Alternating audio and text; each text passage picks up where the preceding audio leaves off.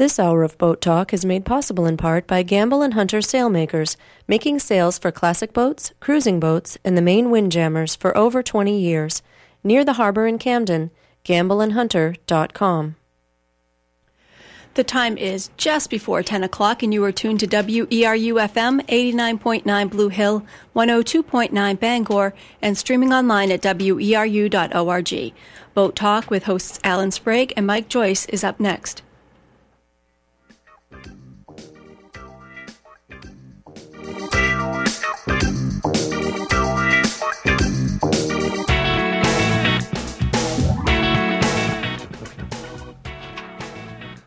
Good morning. It's 10 o'clock Eastern Daylight Savings Time now. Time for Boat Talk here on Community Radio, WERU-FM, Blue Hill 89.9, 102.9, up to Bangor. This is Boat Talk, the radio call-in show with your hosts Mike Joyce and Alan Sprague, two old boat carpenters. Work on boats sometimes that are so old and rickety that you could say we were derelict in our duties. Just the kind of people you'd like to call up and talk to about anything naval. And joining us today also is another WERU comrade and another boat builder too, Greg Russell. Hi guys, how you doing? Glad to have you here, Greg. Greg's just put out his second book now, his 2.5 book. And we're going to be talking about that a little bit. We're going to be talking about lobster bycatch. We're going to be talking about boat building and the boat building school. And Mike is going to start right off with a few little items to get us going. Yeah, we've, like always, got an embarrassment of riches here this morning as a call-in show. Give us a call anytime, and we'll stop what we're doing and talk to you. That's pretty much how it works. I should say that number then. 1-866-625-9378 is the phone number. Yeah, Greg Russell, of course, is multi-famous and multi-talented. He's not only host of A World of Music here, but he is a boat builder. He's a writer. He's a teacher. Wonderfully diversified. I think we'll get to Greg in a little while. But as always, as long as you're here, you're more or less more of a co-host than a guest, and you chime. Oh well, thank you kindly. Chime right up any time you think appropriate. And yeah, there's a couple little marine items here. Let's start with this one. We'll mention this now. We'll talk to him hopefully later. From Tricia down to the Atlantic Challenge down to Rockland, they're going to have a marine flea market, nautical flea market. They do that the first Saturday of June every year. They need stuff. Right now would be a good time to start piling up stuff for the marine flea market down there. Atlantic Challenge, 643, sort of the east end of Main Street in Rockland, 594-1800 or atlanticchallenge.com. And that would be more fun to go to than give stuff to, and none of us have enough marine items, do we? That's right. Jeez, I guess. It's nice to have all that stuff kicking around the shop and in the attic and just sort of leaning around the walls around the house just to look at. I did a good thing last year. I got a young friend of mine. Matter of fact, he's one of the kids from Raw Faith. He grew up and wanted his own boat. I told him not to, and he got one anyway. And so I've been giving him piles of stuff. I've been storing for years, thinking, well, I can't, I got to have that. But I haven't used it for years, so I've been giving them to Tom. And what a joy that's been, really. That's a good thing. So there's lots of things out there for the Marine Flea Market Atlantic Challenge. And when is that again? 1st of June is when the flea market is. First Saturday in June. First Saturday in June. Every year they do that. Yeah, just like Boat Talk's the second Tuesday. That can be confusing unless you just go through your calendar and write them all down right now. I put a Boat Talk on the second Tuesday of every month on the calendar. First thing I get one, just so I'll never miss Boat Talk, which, as Alan and I were saying, I did one time. So, what Tuesday is it? Oh, well. Speaking of calendars, though, the Boat Talk calendar is coming around again, and this month's cover photo, what do we call this? The premier photo at the top is a friend of mine, Thurman Bradford, a delivery captain, and he and I were delivering a Hinckley 50 from Connecticut down to Florida, the south end of Florida, and we were way offshore after a big storm. You can see in the picture there's some really big waves behind it. He's just grinning ear to ear because the weather is nice. The weather was nice. We were south of the Gulf Stream by then, and big blue skies. Temperatures probably about 70, 72 degrees, and just having all kinds of fun and riding up and down these big roller coasters. Big seas and warm water. I wrote a description of that the other day from I wasn't there, but I wrote something about it on the website, boattalk.org, and we're still working on that now. Boattalk.org, we have an interesting problem, which is about rights to, for instance, we've always used Lyle Lovett's If I Had a Boat as theme music for Boat Talk on the radio. Not a problem whatsoever. Once you post that thing onto the web, now you allow anybody in the world to take Lyle's performance for 30 seconds. You've got a new copyright problem. And it's apparently Wild West days in the copyright world of the web. They haven't quite settled on it yet, but everybody agrees it's a little bit on the expensive side. Now, I heard a fascinating explanation of this from Rush Limbaugh, of all people. Rush Limbaugh, let's think about it. He does a radio show, listen to 20 million people a day, okay? Plus, he has a website where he puts all these radio shows, podcasts, and, So the first thing Rush Limbaugh does when he posts something to the web is he takes all the bumper music, all the intro music, all the song parodies, takes them right off.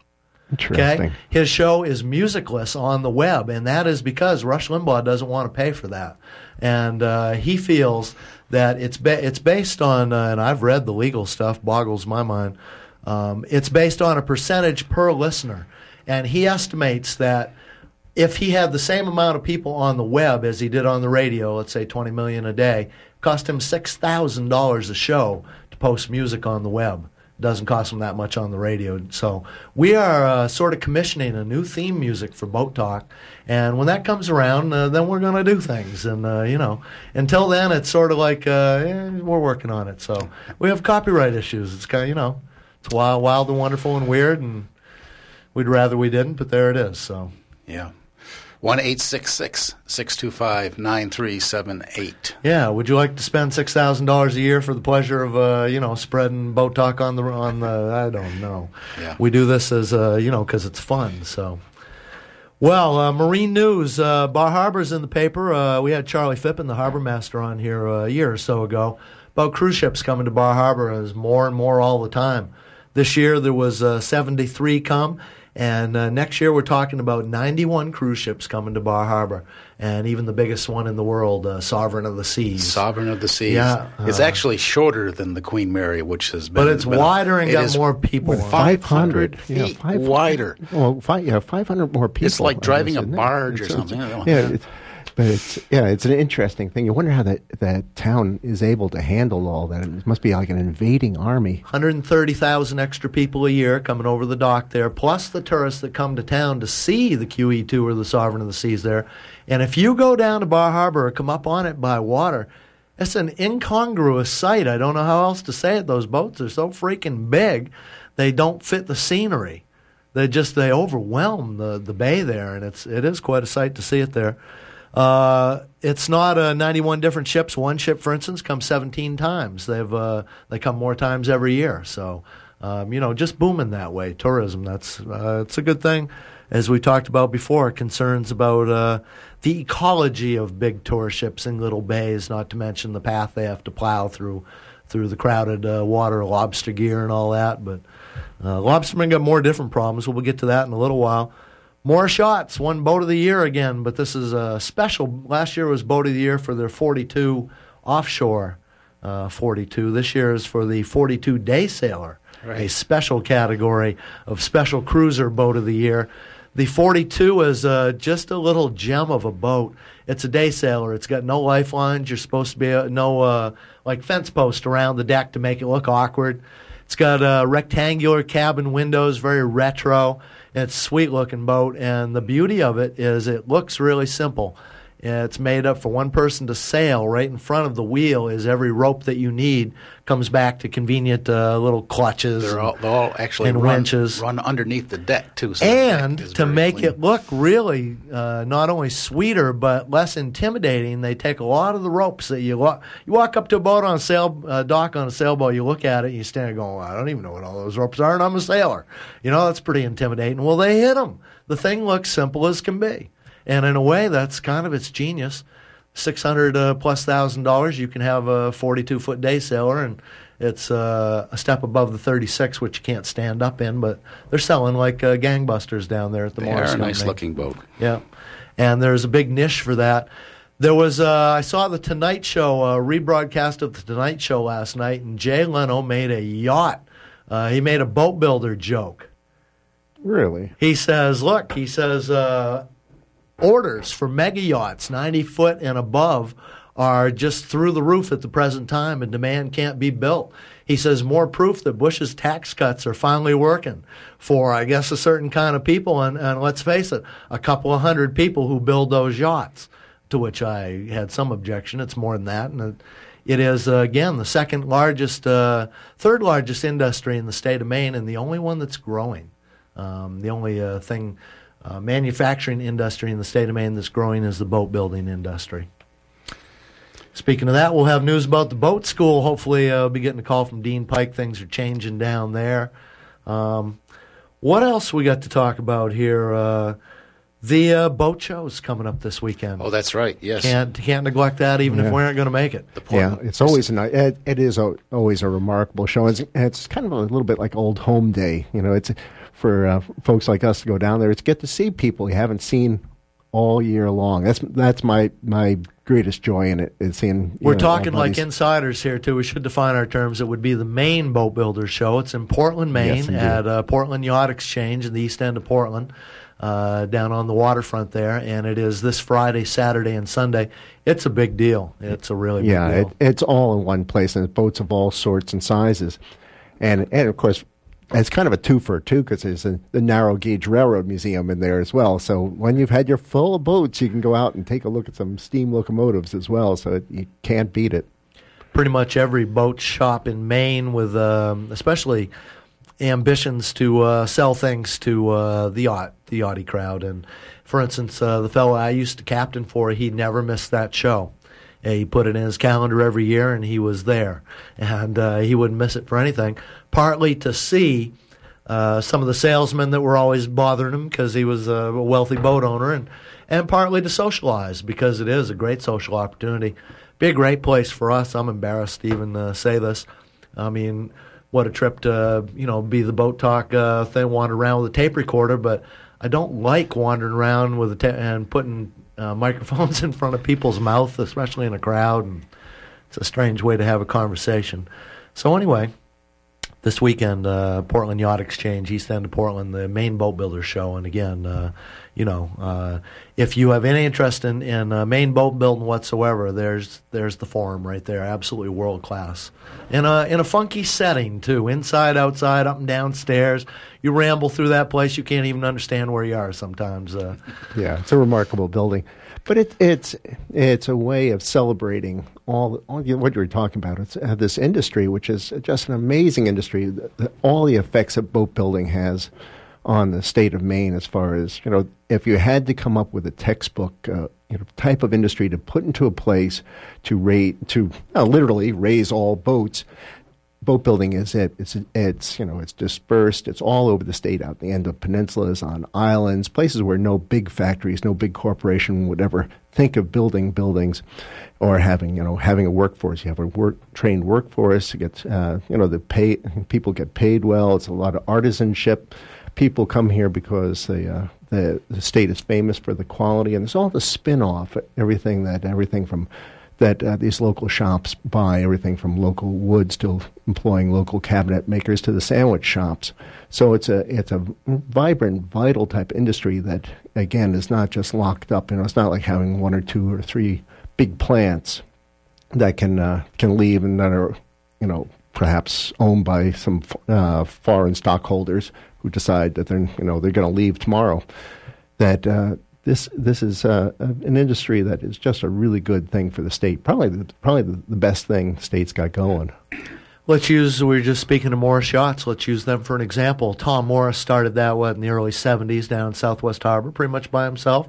Had a nice little sailboat design. I think he started with that was Crozier Fox with the 20. I don't know what Tom started with, a very small little sailboat. 26-foot double-ender. Yeah, built one and, built another one and kept going. Now the Morris Company has expanded to 100-plus people.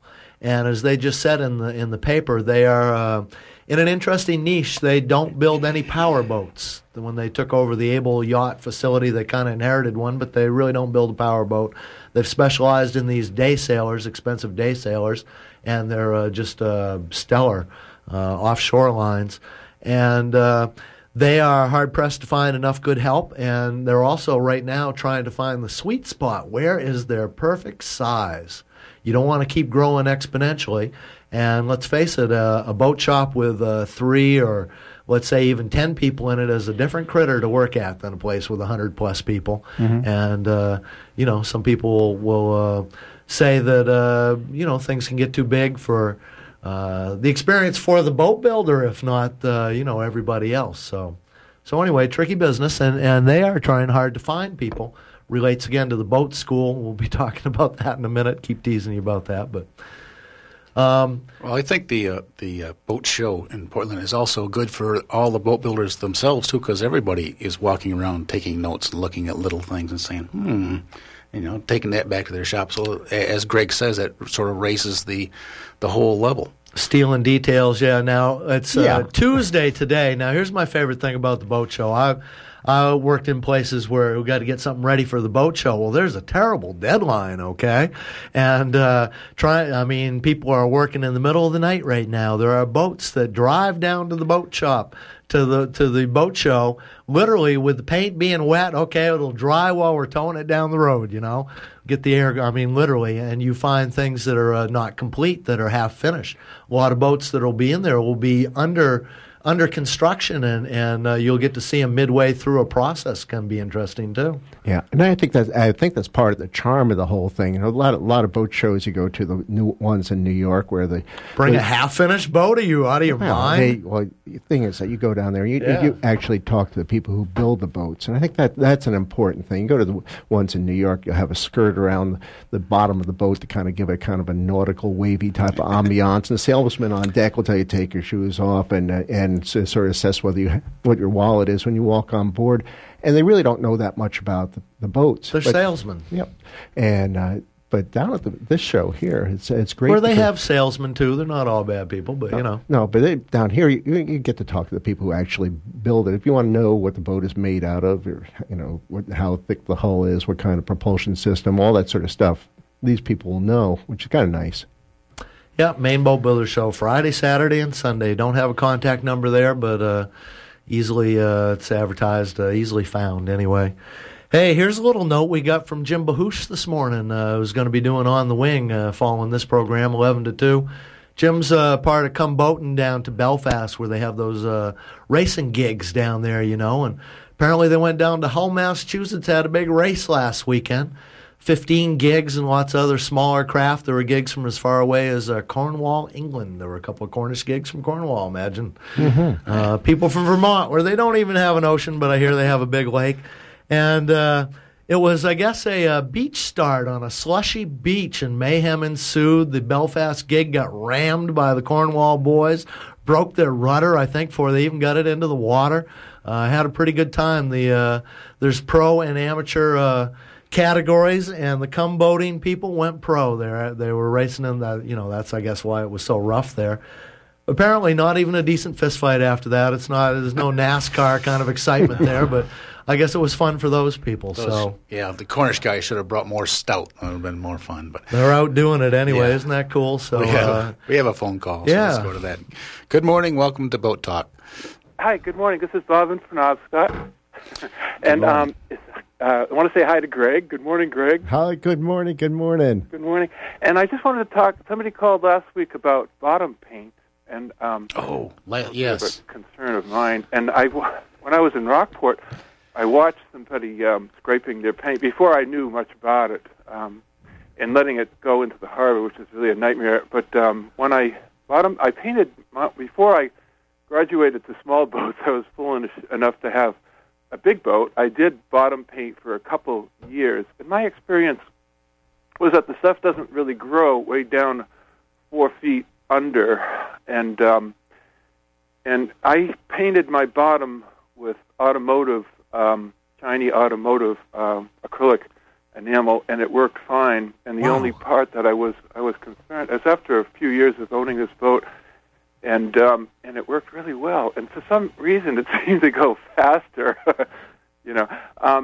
But I don't know. I wanted your comments on that. But I think that the people who use this bottom paint out of laziness, they don't want to hire local divers to go under once or twice a year to scrub the bottom of their boats. You know, so I think that's part of the reason that they use this toxic bottom paint. I wanted Greg's and Mike's response to that, but I have just one more thing, and then I'm going to hang up about the big boats. I was tied up in Nassau for a while with a black ship, and we were getting to know the people and the tugboats. They were telling us about how the holding tanks for these huge ocean liners only hold 2 or 3 days worth. And I know some of the big boats, the ships that were in there, Carnival Cruise Line was one, was tied up for over a week. You know, then they have to let it go. You know, you've got 700 or 800 passengers and 700 or 800 crew. You know, the holding tanks only hold just so much. Think of it, Bob. You not only have passengers and crew septic problem, you have a small city on that boat. You have dry cleaners. You've got a photo labs. I suppose it's all digital now, and they don't have photochemicals anymore. I don't know, but you've got a lot of different. You've got a hospital, small.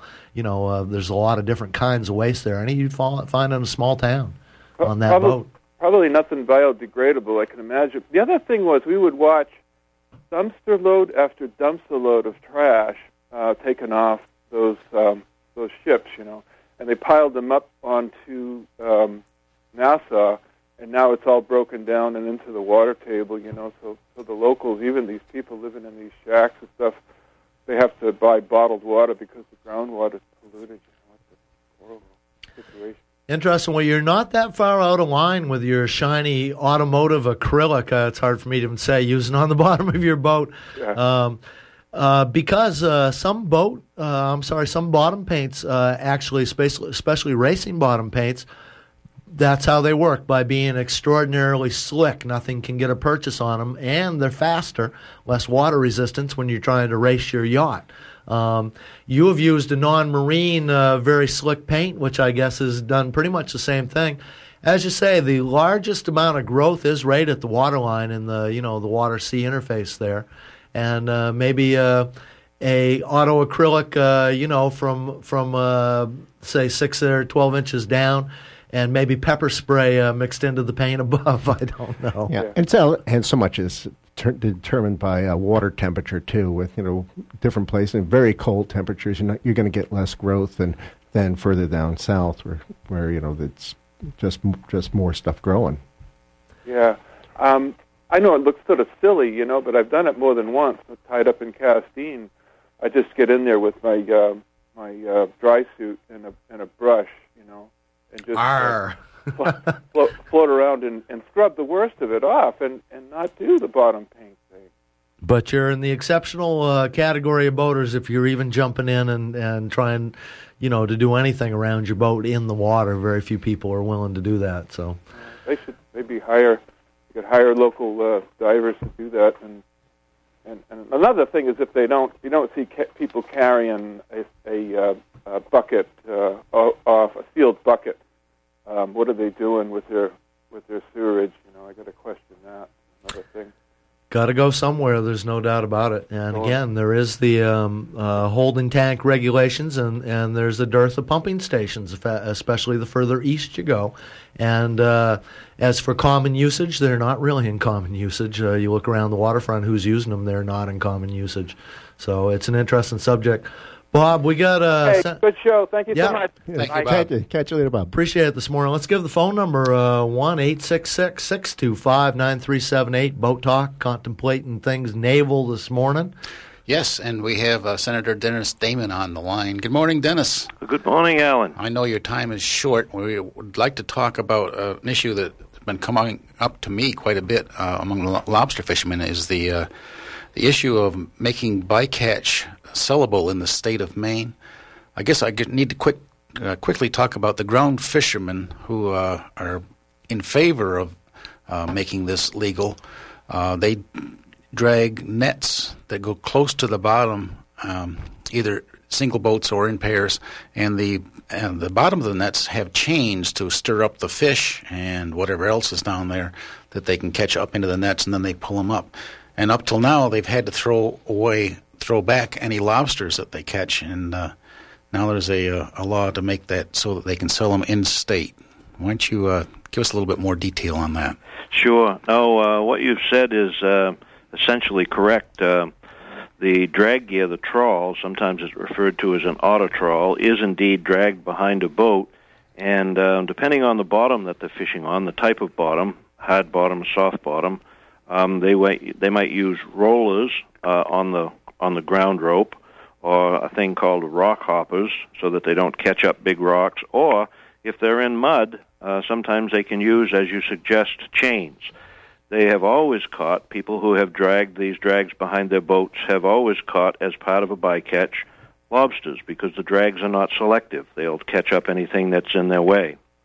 We have never been able to land lobsters in Maine, therefore sell them, if they're taken by any means other than a conventional lobster trap. So you can't go diving for lobsters. You couldn't catch a lobster on a hook and a line, for instance, as you sometimes could do, and keep that lobster. It's very strict. Our lobster fishery is probably the most heavily regulated fishery, certainly in Maine and maybe in North America. And the reason why we've made those regulations, many of them coming from at the suggestion of the fishermen themselves, is so that we will have a sustainable fishery.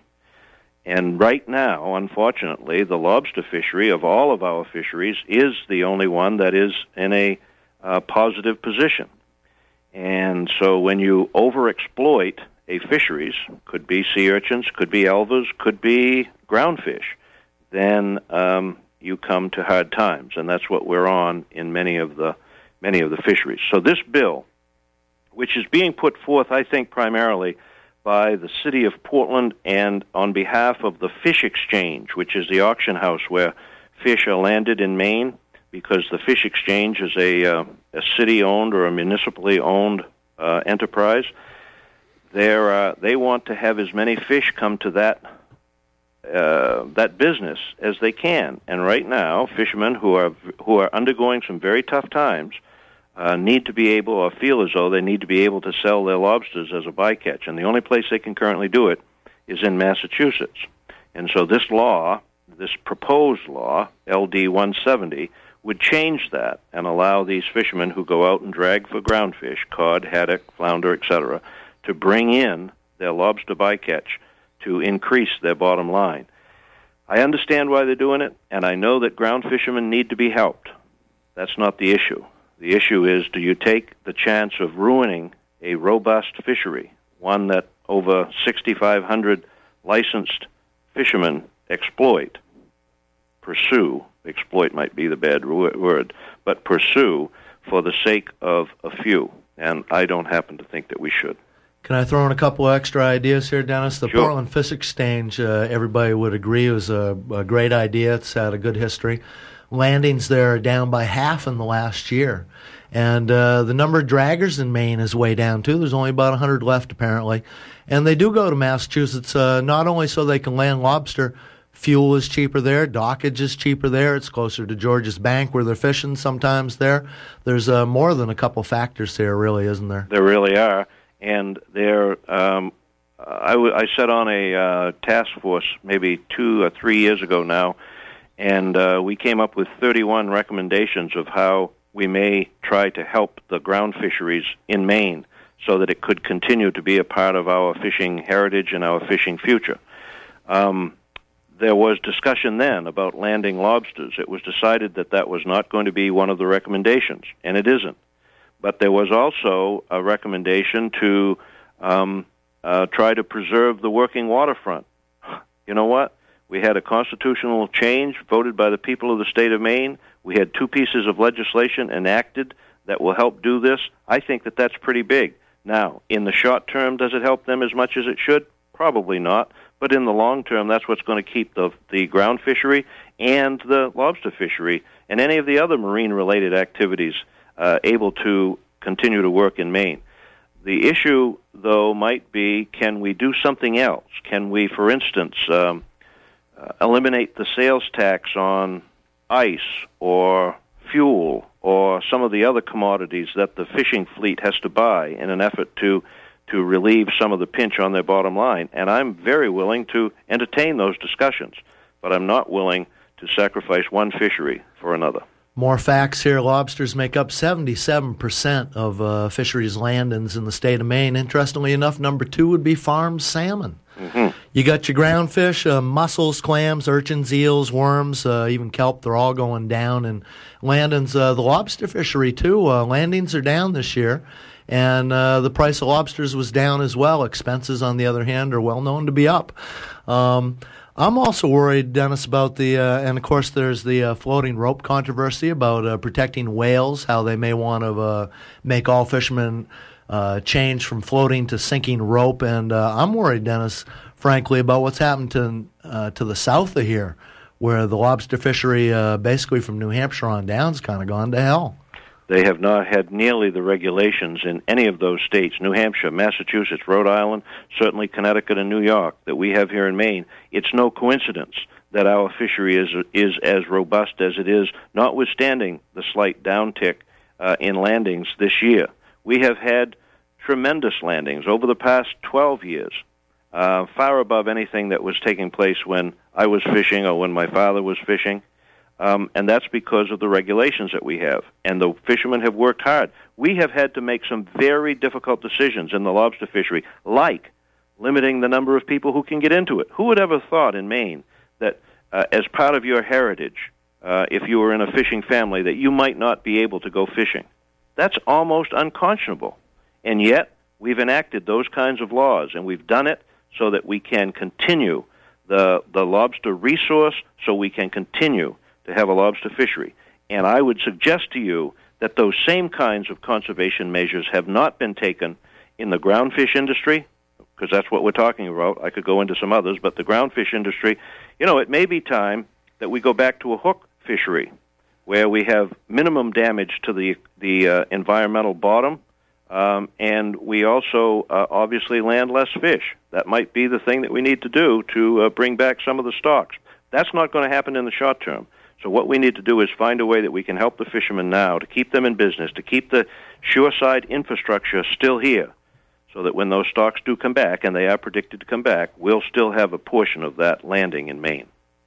Well, it's just totally complicated situation. All the different interested parties, the government, the scientists, the ecologists, the fishermen, all after a natural resource that is changing and a lot of it diminishing. Mm-hmm. Like say, pretty interesting. There's different ways to do it. I was also reading something recently. The Canadians, Nova Scotia, they fish only in the winter, and they have been maintaining that they put a lot less effort per lobster into catching lobsters than we do. And why shouldn't we think about how they do it? But of course, that would be heresy to change. Talk change with lobstermen. You've got a big problem. On the other hand, you've got a distinct fishery in the winter along Monhegan there. Mm-hmm. That works, but Monhegan's a special touristy little. They make good money in the summer doing other things. So, say, complicated, ain't it? It is very complicated. Any time that you try to manage a natural resource, in this case the fisheries, you have to end up managing the resource, the fish, and the fishermen. And I always say, when the fishermen complain to me, for instance, that look at what you've done, we're not going to be able to make a living now, I would say to them, well, what would you do if there weren't any, and you fill in the blank, there weren't any elvers, there weren't any urchins, there weren't any lobsters, there weren't any groundfish? What would you do then? And the fact of the matter is, we don't want to get to that point where there never are any. So we have to make those kinds of measures ahead of time. Also in Canada, you brought up Canada and the fact that they have a closed season. They also don't allow dragging for lobsters. That's kind of interesting. I really think the solution here, so that we don't have this kind of debate, is to prevent the landing of dragged lobsters anywhere along the shores of the Gulf of Maine. You also need to buy a license in Canada. I talked to a lady a few years ago in northern Nova Scotia. I think she was talking about $250,000 more or less to buy a lobster license for herself. Yeah, they have a thing where the licenses are transferable. We don't do that. There's been bills before my committee to try to do that. I don't support it. This is a common resource. This is owned, in my mind, by all of the people of Maine, and they ought to be able to have entry into the fisheries as they can get it, rather than sell their entry to the next highest bidder. For instance, can a doctor who also has a license sell his license once he wants to get out of his business? Can you sell your driver's license? Of course, the answer to those are all no, and I don't believe you should be able to sell your fishing license. Now, you can sell your boat, you can sell your gear, you can do all of those other kinds of things, but that license is not really owned by you. It's owned by the state. It's for the good of the common people within the state who can get access to that license. And so you're just renting it for a time being. Very interesting. Senator Dennis Damon, you had a hearing on this lobster landing thing at the Augusta Civic Center. Said 475 people spoke in favor of the lobstermen and only 26 about in favor of the draggers. As you say, you're talking about people, let alone fish. What's you down at the legislature today? What's up today? Anything exciting? Right as we speak, the bell is ringing, and I'm supposed to be up in the Senate chamber tending to my duties there, so I am going to have to run. We will certainly let you go. We have on my plate today, I also chair the Transportation Committee, and we are looking at the Highway Fund budget. That's a big problem. Tomorrow, we're, among other things, in my Marine Resources Committee, we're starting our work session on LD 170, the bill that we heard, as you mentioned, over at the Civic Center. The committee will start its work session there. We'll see what kind of a vote we get out of committee on the bill, and then that will go to the floor and have its final vote. So that's what we're doing here. Senator Dennis Damon, Democrat, Hancock County. Thanks very much. Thanks for having me on. Good luck, guys. Anytime, Dennis. Thanks. Bye-bye. Telephone number, I guess. Yes. Okay, 1-866-625-9378. Can't solve the problems there, man. There's lots of them, and it's complicated, it too. It's the question of the commons again, and it's rethinking of a finite resource with an infinite demand. Right. Yeah, everybody wants to ride the wave, and they don't realize that it's heading towards shore, do they? I'll tell you something else I hear from talking to lobster fishermen. Again, I've made this point before, there are state laws about how the lobster fishery operates. There are human laws and traditions about how it really operates. And we have a picture of happy fishermen rowing their punts out to their boats every morning and going out and having a peanut butter sandwich, coming back, selling their lobsters. And I'm telling you what, it is territorial. It is very personal. And a lot of people don't play nicely in the common garden is what you find if you look really close at the coast. Yeah, it's like politics and sausage making are kindred spirits, aren't they? Phone's ringing off the hook here. 1-866-625-9378 is the number. Let's see who's there. Good morning. Welcome to Boat Talk. Good morning. You're on Boat Talk. Hi, I'm Jamie from Prospect. Hi, Jamie. I was glad to hear your previous guest mention the hook fishery, because that's the real answer. I was a scout diver for quite a few years. It was only about 2 days out of all those years I saw some bottom that actually didn't look like it was destroyed. Yeah. And you get to see the bottom. A real fisherman never sees the bottom. It's really a mystery to him. Well, I don't have a lot of time to talk about it, but I think the habitat destruction is one of the main issue here. And making dragging easier is not going to solve anything. Yep. Well, thank you. I think that a lot of people agree with that one. We have another phone call. Let's go. Oh, no, we don't have another phone call. Isn't it interesting, though? The solution is to not new technology how to catch fish. We've got too good at that.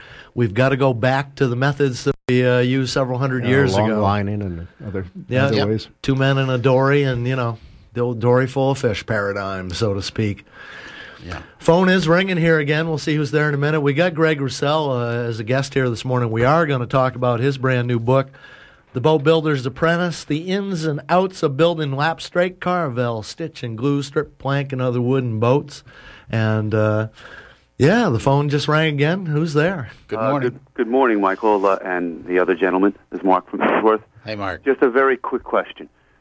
Is there a difference philosophically? I know the shrimpers are also asking to be able to take the herring bycatch.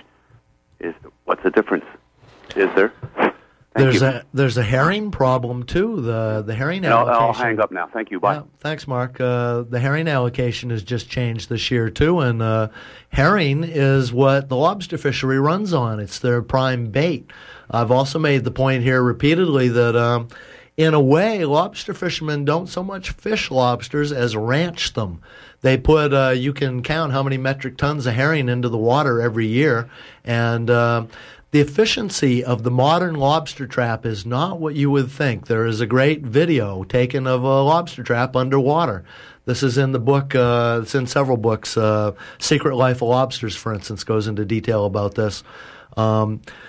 You may have as many as, let's say, 600 or 700 entries and exits from a lobster trap by not 600, 700 lobsters, but multiple lobsters. They fight in a dominance fight over the bait there. They go in, they strip it, and when the fisherman comes back, and mind you, 6 or 7 entries and exits, or approaches even to the trap but fought off by somebody who's on the bait, eating it and bigger than you can't get in, they'll count that as an approach to the trap. I mean, hundreds of people, the lobsters fight over this stuff. When they pick up the trap in this lobster video, they had 2 keepers and a couple of shorts, And in a way, what they're doing is throwing hay bales into a pasture there, I say, and the lobsters are ranching on the herring bait. The herring's going out of style, too, is the point. So, more problems. Nobody on the phone. Okay. A lot of head shaking. It gives us a chance to get to We'll Greg's find book. that website, too. There is apparently footage on the web. I don't think it's on YouTube yet, but of... There's a webcam of also of a lobster pot, which means sort of... it's pretty slow going if you don't have... you don't want to expect a lot of fast action. If you were a scientist, you'd want to do the time-lapse thing, and like I said, but you throw the lobster pot in there, and it attracts lobsters immediately, and they fight over the bait, basically. About as interesting as the webcam of the North Pole. Yeah, and as one lobster fisherman said after watching that, you call that a trap? 90+% of lobsters can enter and exit at will. You call that a trap? But we don't see it that way because we're not down there, and not like our diver friend Jamie who just called. Anyway, we do have Greg Roussel here this morning. Wrote a great new book. Nancy from International Marine / McGraw-Hill sent this over to us, knowing what booksellers we can be here. And Greg, I am just so jealous. It's a beautiful-looking book. Again, The Boat Builder's Apprentice. You've written 2 other ones. Yeah. Would you list your bibliography, please, sir? Well, there's Small Boat Building, which is more or less an exploration of all the techniques going into building lapstrake and carvel planking of small boats. And then I did a book with Ted Moore's wonderful one on building stitch and glue, mostly kayaks, and different techniques, different takes on that. And this book here is... I guess it's about options and opportunities and tools. I was driving down here, thinking, what exactly is it about? But it's this is going to be like 20 years I've been teaching down at the Wooden Boat School, and probably the most often asked question by students when they come into the class is, what sort of boat should I build? It's an introductory fundamentals of boat building course. And I said, what kind of boat should I build? And usually the usual suspects sort of show up, either a stitch and glue kayak or a Haven 12.5, because they're wonderful boats, but they see the most press. But there's so many different kinds of boat styles and hulls. And until fairly recently, into early 20th century, there was a zillion different kinds of styles of boats that showed up all up and down the coast. Every cove and harbor had their specific type of hulls, depending on how the boat was being used. And that's what builders would build for their local constituencies. And as time went by and as more boats became more... boat building became more consolidated, or marketing of boats is mass production, that fewer and fewer designs were sort of talked about or offered that were sort of general all-purpose type of designs. But there really are a lot of different ways of approaching boats. You think about the flat bottoms, hard chine, round bottoms, all these different types of hull styles. And then, of course, there's boats for paddle, there's boats for sail, boats for power, and all the different kind of construction styles in there: carvel, lapstrake, strip built, stitch and glue, cold molded. And so I said, well, so I guess I'd say to people say, well, what are you going to do with the boat? I guess that would be the first thing, because we, a boat that works well for us right here. I mean, I have a Whitehall and a Sharpie, and they're traditionally built, and they can live on a trailer all summer long, and that's great for here. But let's say you're in Arizona. What kind of boat is, that boat would just shrivel up and blow away out there, just dry up, because there's no place someone to have, instead of having the boat being able to put it into the water, most of the time it lives in a hot carport. So, there are all these different things that go into building a boat. So those kind of concerns, what kind of design, what do you want to do with the boat? You want to explore with it? Is it, the evening sail? So that's what I guess, the book is kind of about, and I guess I sort of talk about a little bit of what looks good. Giffy last time called you guys and talked about good-looking boats. Good-looking boats. Not too many down at the marinas in Florida. He was around. Yeah, and you forget we're really spoiled around here as far as the type of boats that you can see. I mean, you can see everything right across the board. It's wonderful stuff, and that not all over the country, you're not going to get that. So it's part of the exploration, and why it's all about wood. And why wood? Because I know it the best, and things you can build anything out of wood, which is with a minimal amount of tools, you can build just about anything without a lot of extra jigging, a lot of extra power machinery, and a lot of different things. Basic shop, you can build just about anything.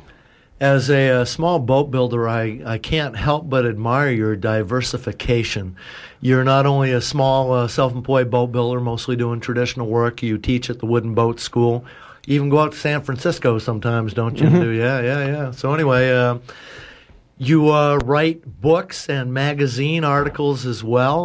Wonderfully, again, I called you last week. It was 10 below zero, and you were in writing something instead of out in the freezing cold shop. Well, yeah.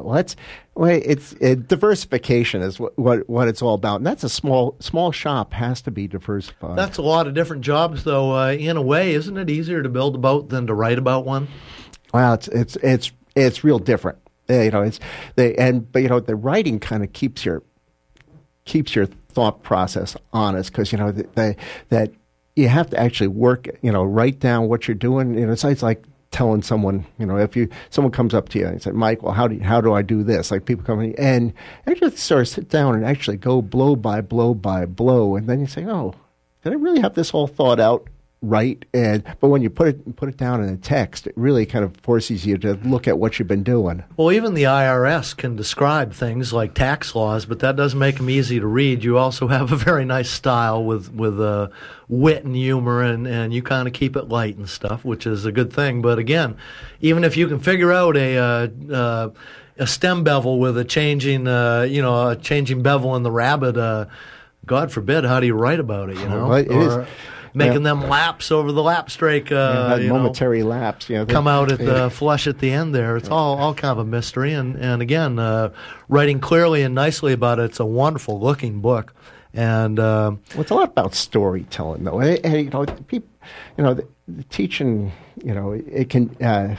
Again, that's a whole other thing, and again, this is the stuff that you guys do here. But a lot about teaching and telling people is storytelling. My friend Tom says that,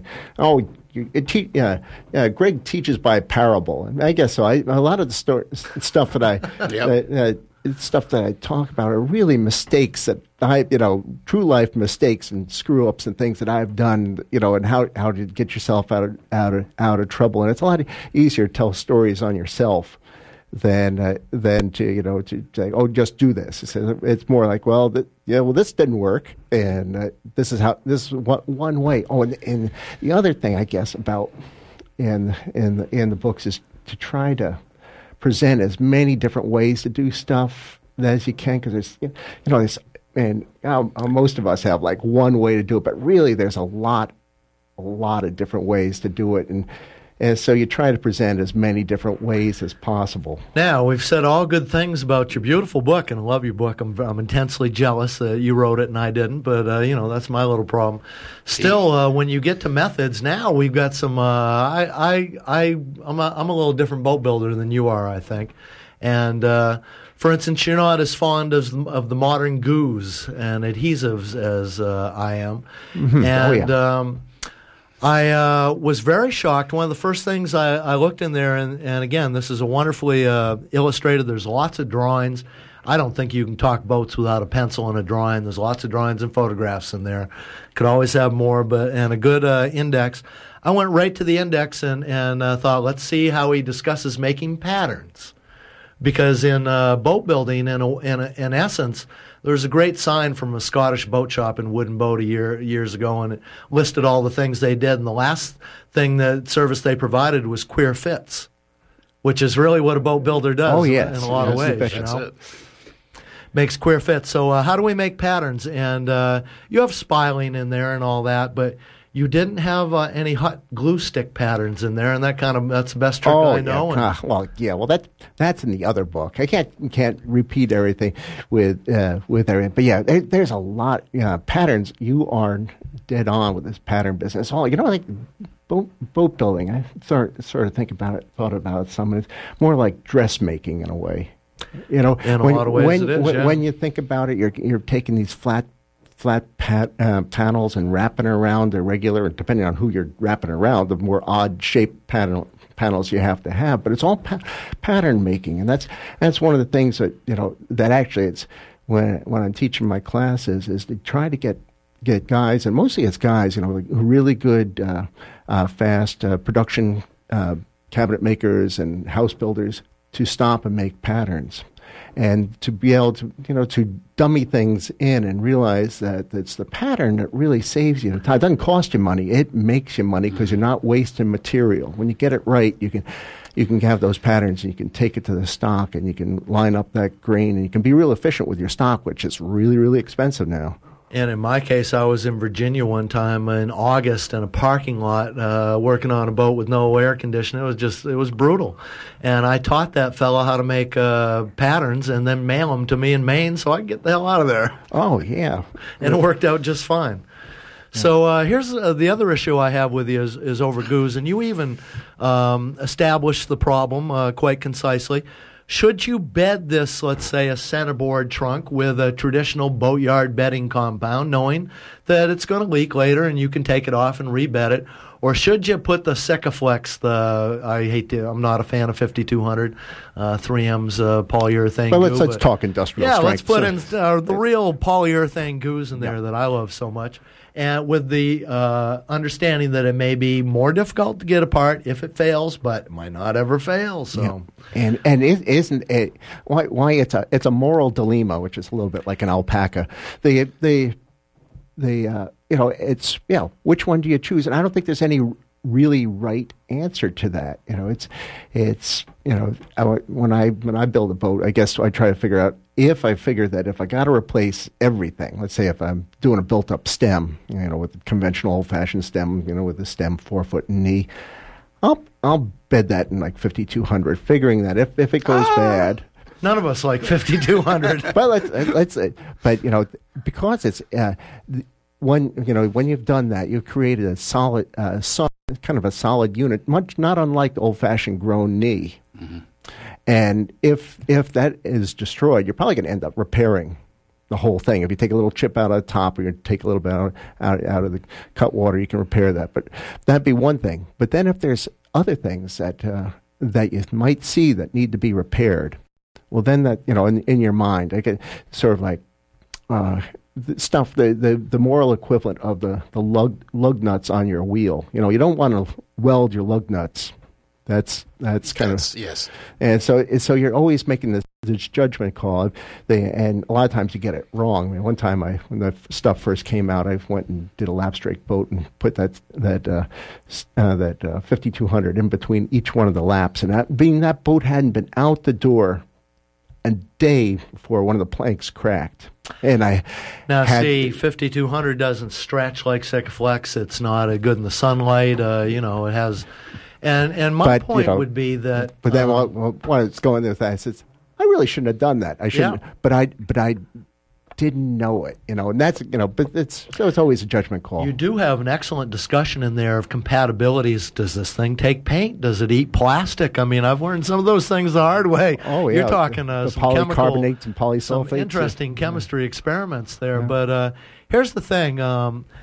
There are ways to deal with these things. They're not unconquerable. You can get things apart that are bedded with a modern polyurethane goo, for instance. I wouldn't even try it without a bunch of little hardwood wedges. And then, hot knives, no, you can hurt the gel coat and stuff if you're taking something off the deck of a Hinckley or a Morris, for instance. But if you tap some little oak wedges under there and then judicious use of a knife, these things can be, I'm telling you, you can outsmart them. And I think that needs to be more, kind of more brought to the fore, that they're not... They do have their problem side, but everything can be outsmarted is the way I look at it. And I differ from you on approach that way. Other than that, love your book, man. Well, but isn't it great though? There's all these different things. Think about the philosophical discussion about epoxy and resorcinols and the near religious zealotry that people will have, different adherents, so to speak. Mm-hmm. Yeah, there are. It's actually probably generations of people who are now coming up who don't even know what boatyard bedding compound is anymore. What would have the Herreshoffs made of epoxy and polyurethane goos? I like to think that if they had access to those things, they'd use them, Yeah. What I can't understand is why don't they make 5200 or Sikaflex or whatever that is stretchy? I mean, they don't have to be totally granite when they're cured. I mean, as long as they stick well. Well, that is the thing. Sikaflex will stretch a little bit twice. They claim double, repeatedly. And I used to make up samples. I've performed the heresy multiple times of putting Sikaflex polyurethane goo in a Carvel seam plank where seam compound would go in Greg's understanding. Works for a long time. And anyway, you got to do it right. And, I would take two-seater boards and I'd glue them together on the bench, and then I'd hand them to people. I'd say, grab onto this. And I said, try to stretch that, mister. And people, they can't pull it apart. And people will go, wow. So, some little destructive testing. We're in the last few minutes of Boat Talk here. And it looks like you got the telephone. The phone's still ringing, and can't wait to see what happens next. Anyway, Greg, like I say, wonderful book. It's called The Boat Builder's Apprentice. Ins and outs of different kinds of boat building. Sort of a textbook in a way is sort of how I look at it. Yeah, let's go quickly to that one last caller, and then we'll say goodbye. Good morning. Welcome to Boat Talk. I have a subject that's probably for another. I was just listening to you talk about all these goos, and I know people who've gotten really sensitized in boat shops, and it was just making me feel, oh, God, I think I'll be sick. And I suppose you do talk about that on the program. We have, and it's a very large subject. So you're right. We'll talk about that. Remember that, but thank you for the call. You can walk into a building with a hives if you've got too much epoxy to you, let alone the polyurethanes. It says right on the tube it causes cancer in California, so I try never to use it in California. And I've decided it's probably not good on toast, but I like it on about everything else, Right, yeah. Even things, the more organic things. I mean, wood dust is bad. Cedar dust, which smells so nice, is quite bad for your lungs. Tropical hardwoods, I've heard. I'm working with some fiberglass dust right now. Matter of fact, I feel vaguely itchy just sitting here at the present time, and you look a little itchy. It's wiggling around there, so that's all valid. Then you've got that modern, liquid boat building, so to speak. And there are lots of possibilities. Again, what kind of boat do you want? And I think important when you're building a boat, let's face it, a lot of people have started to build boats that have never been finished. You've got to pick something that you can actually understand the process and complete is, I think, big in choosing a project, Mm. Well, Greg, where is your book available besides, I'm sure, at Wooden Boat? Oh, yeah. Well, it's, I guess most any bookstore can get it. I mean, there's those online outfits carry it as well, and Wooden Boat carries, and most bookstores can get it. I guess around, I don't know, Mr. Paperback type of place can get it, or any small bookstores and around towns, I guess. Do you tour around with it? We make $1 million on this? No. No, and no one's made any advances for movie rights yet. But do you have another book in you? Oh, I don't know. I have to take a while. You have to go through recovery after doing one of these. It takes a lot. Starts out with an idea, though, doesn't it? Yeah, you mean you want to punt for a while? Yeah, that's right. Oh, and we got in the obligatory Boat Talk pun. The phone's ringing. We're just about out of time here this morning. Boat Talk, we have a website, boattalk.org. We're working on the theme music thing. The temporary stuff's in the background here playing us out. And we'll be ramping that up. And not to mention, there's a few sea stories and stuff there, and tell us what you think as well. It's interactive. Greg Roussel in here this morning. Second Tuesday of the month. Write it on your calendar. We'll be back. Stay tuned for On the Wing. Jim Bahoush and the rest of the WERU days coming up. No, thank you, gentlemen. Oh, thank you, Greg. Loved having you, Greg, anytime. Thanks.